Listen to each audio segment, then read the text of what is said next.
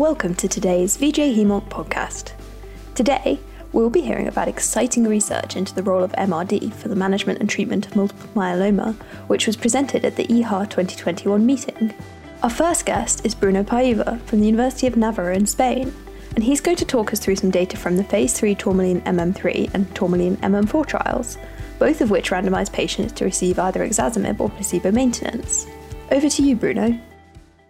At EHA, I am pleased to present data on behalf of my co-authors on which may represent the largest data set with MRD data collected during maintenance in the Phase 3 randomized clinical trials Tourmaline MM3 and MM4, which randomized either transplant eligible as well as non-transplant candidates to receive oral ixazomib or placebo for up to 2 years as a maintenance strategy. Our results, I believe, are important as they provide 3 or 4 key messages. Number one is the confirmation that MRD assessment prior to maintenance is prognostically relevant. Number two, that the prognostic value of MRD assessment is enhanced by measuring throughout maintenance, and MRD kinetics are much more powerful in stratifying risk. And this is because patients that convert from MRD positive to negative have favorable outcome similar to those with sustained negative MRD. On the contrary, patients that convert from MRD negative to positive have clearly inferior PFS, almost similar to those patients with persistent MRD throughout maintenance. Therefore, reappearance of MRD as well as persistent MRD emerge during maintenance as high-risk features that could warrant individualized treatment approaches. In this regard, ixazomib showed to be of benefit when compared to placebo in singular patient populations, particularly those associated with MRD reappearance as well as persistent MRD.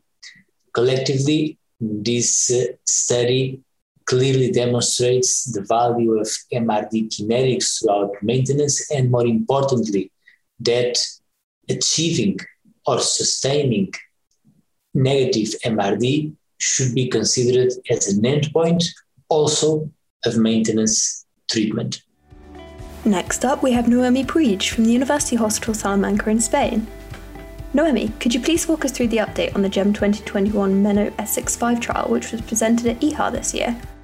A summary of the abstract that the organizers of the EHA have selected for presentation, and that we have entitled Serum Protein Electrophoresis and Immune Fixation versus Mass Spectrometry for Response Assessment in Newly Diagnosed Multiple Myeloma Patients from the GEM 2012 MENO 65 clinical trial. Various studies have shown that mass spectrometry could be a more sensitive method as compared to protein electrophoresis and immune fixation for detecting the M protein as a biomarker in serum samples from patients with myeloma. So the aim of this study was to compare mass spectrometry against standard techniques, that is with serum protein electrophoresis and mainly immune fixation, for the detection of the monoclonal component in multiple myeloma patients enrolled in the PICIMA GEM 2012 MENO 65 trial. So we included the first 186 out of the 458 newly diagnosed multiple myeloma patients enrolled in this trial.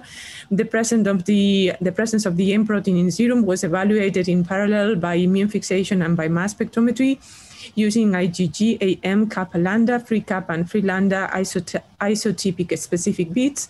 And both tests were carried out after induction at day 100 post-transplant and after consolidation.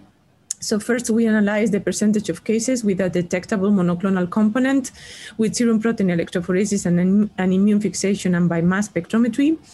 And so serum protein electrophoresis and immune fixation, that is the conventional methods, identified the presence of an M protein in 52% of cases post-induction, 36% post-transplant, and 27% post-consolidation. And in contrast, mass spectrometry did so in 63% of patients post-induction, 46% post-transplant, and 35% post-consolidation.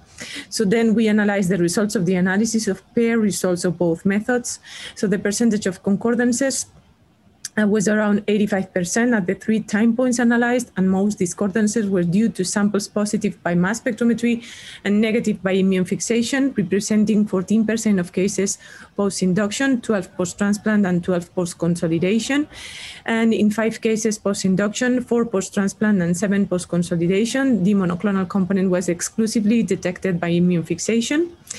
And once confirmed the higher ability of mass spectrometry to detect the M protein as compared to standard methods, we compared the respective clinical value in terms of progression-free survival at the end of the treatment, that is post-consolidation. And so whereas there were no statistically significant differences in the progression-free survival of positive and negative patients by serum protein electrophoresis and immune fixation, the progression-free survival of those patients in whom a monoclonal component could be detected by mass spectrometry was significantly lower as compared to those in whom a monoclonal component could not be identified. So when we investigated in 127 patients achieving CR post-consolidation, we found out that mass spectrometry was able to identify the presence of a monoclonal component in 21 of them. And further, the identification of the monoclonal component by mass spectrometry in this group of patients in standard CR, that is with immune fixation negative, was associated with a significantly shorter progression-free survival. So in conclusion, as compared to standard methods to detect the monoclonal component in serum, in this study, mass spectrometry identified the presence of the paraprotein in a higher proportion of patients throughout monitoring, was able to discriminate 2 groups of patients with different progression-free survival at treatment completion, and identified residual disease in a cohort of patients in a standard CR, but at increased risk of progression. Finally, we have Benjamin Derman, and he's going to give us an overview of a phase 2 MRD adaptive trial of elotuzumab, carfilzomib, lenalidomide, and dexamethasone for newly diagnosed patients with multiple myeloma.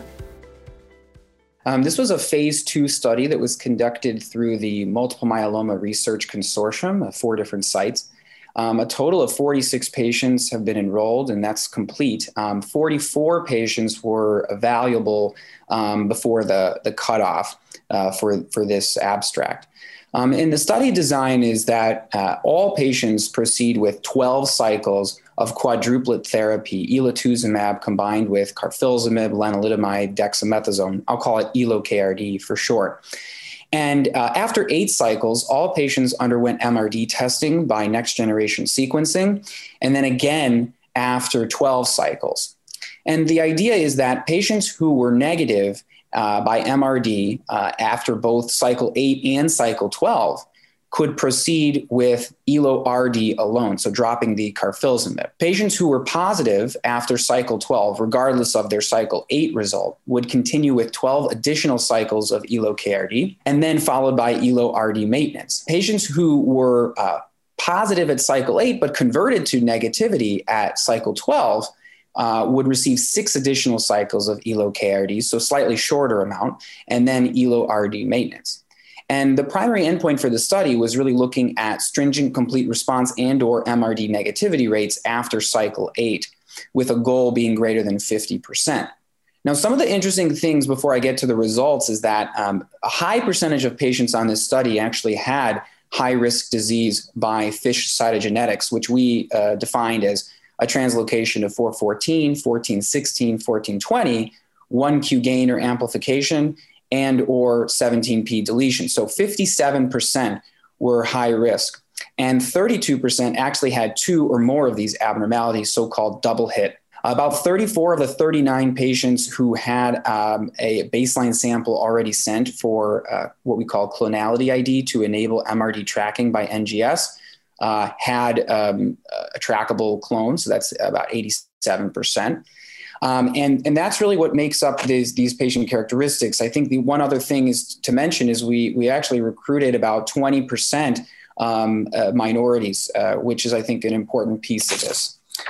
So when you think about the results from the study, what I think is relevant is, first of all, from the primary endpoint standpoint, 58% of patients thus far have achieved either astringent complete response and or MRD negativity. And the reason that we chose this and or is because there are patients who may have IgG kappa paraprotein, where elotuzumab may actually register as a positive on the immunofixation. And so it's hard to distinguish between those who have a positive IFIX due to paraprotein versus the monoclonal antibody itself. But MRD negativity can serve as sort of a adjudicator of that. Now, it's important to note that none of the patients who were MRD negative at cycle 8 have progressed thus far. And that includes 6 patients who had high-risk cytogenetic abnormalities. So I think that's a really important piece. The other thing to make note of is the overall response rate was actually very high. It was 97%. And when we look at the combined patients who are in a complete response, at least a complete response, and MRD negativity, we're looking at 33%, with still more patients required to make it through the primary endpoint at cycle 8. So I think that's something really important to mention. One of the interesting things that we found here was really looking at the complementarity in MRD testing, both by next generation sequencing, which was part of our primary endpoint, but also an exploratory endpoint of mass spectrometry. And we actually chose to use mass spectrometry here because it can actually help distinguish between the therapeutic monoclonal antibody and the paraprotein that may be seen. And what we found is that there was a fair amount of discordance between NGS and in the bone marrow and mass spectrometry as performed by liquid chromatography in the peripheral blood. There's actually about 35% discordance in total. But that discordance was split between those who had detectable disease by mass spec and undetectable disease by NGS, which was about 15.5%. And the other 19% were patients who had undetectable disease by mass spec, but detectable by next generation sequencing. And now we're seeing this in several other trials where mass spectrometry and NGS actually have this complementarity to them. You're testing 2 different compartments and getting additional information from that. Survival data is a little immature. Right now, what we know is that patients who had standard risk disease, there's 100% 2-year PFS and overall survival. We should hope that that would be the case. And for the high-risk patients, the 2-year PFS was 79%, and the estimated overall survival at 2 years is 82% for high-risk patients. So we still need some additional long-term follow-up to really understand what is the impact of MRD negativity at these early time points and as patients go through the protocol. One last thing I want to say is that I think this MRD adaptive design, which is becoming a little bit more common with in other trial designs, I think it allows us to be able to de-escalate therapy as time goes on and can provide us with good efficacy, treatments that have excellent efficacy really, while also reducing some of the toxicities and hopefully improving quality of life for patients. That's the last update we have for you today, so I'd like to wrap up by thanking all of our experts for taking the time to speak with us. We hope you enjoyed today's podcast on MRD and multiple myeloma. You can follow us on Twitter at VJHemonc to share your thoughts on the topics discussed. You can also visit vjhemonc.com for more updates on MRD, immuno-oncology, and much, much more in the field of hematological oncology. Finally, be sure to subscribe to VJ Hemonc podcasts, which are available on Spotify, Apple, and Podbean.